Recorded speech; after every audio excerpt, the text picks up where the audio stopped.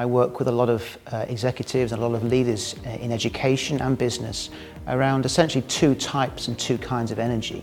One being a catabolic energy and one being an anabolic energy, and how people resonate in these different areas and how they operate in their day-to-day lives. When I talk about catabolic energy, I'm essentially talking about a very destructive, constraining energy. Essentially, this is very much an energy that's not growth orientated. It's fantastic for a boost.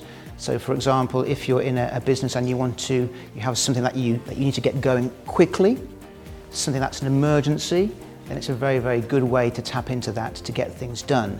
Having said that, if you're looking more longer term, it has more destructive capabilities, both on you, the organisation, and those around you. Anabolic energy, on the other hand, is very much a growth-orientated, sustainable kind of energy.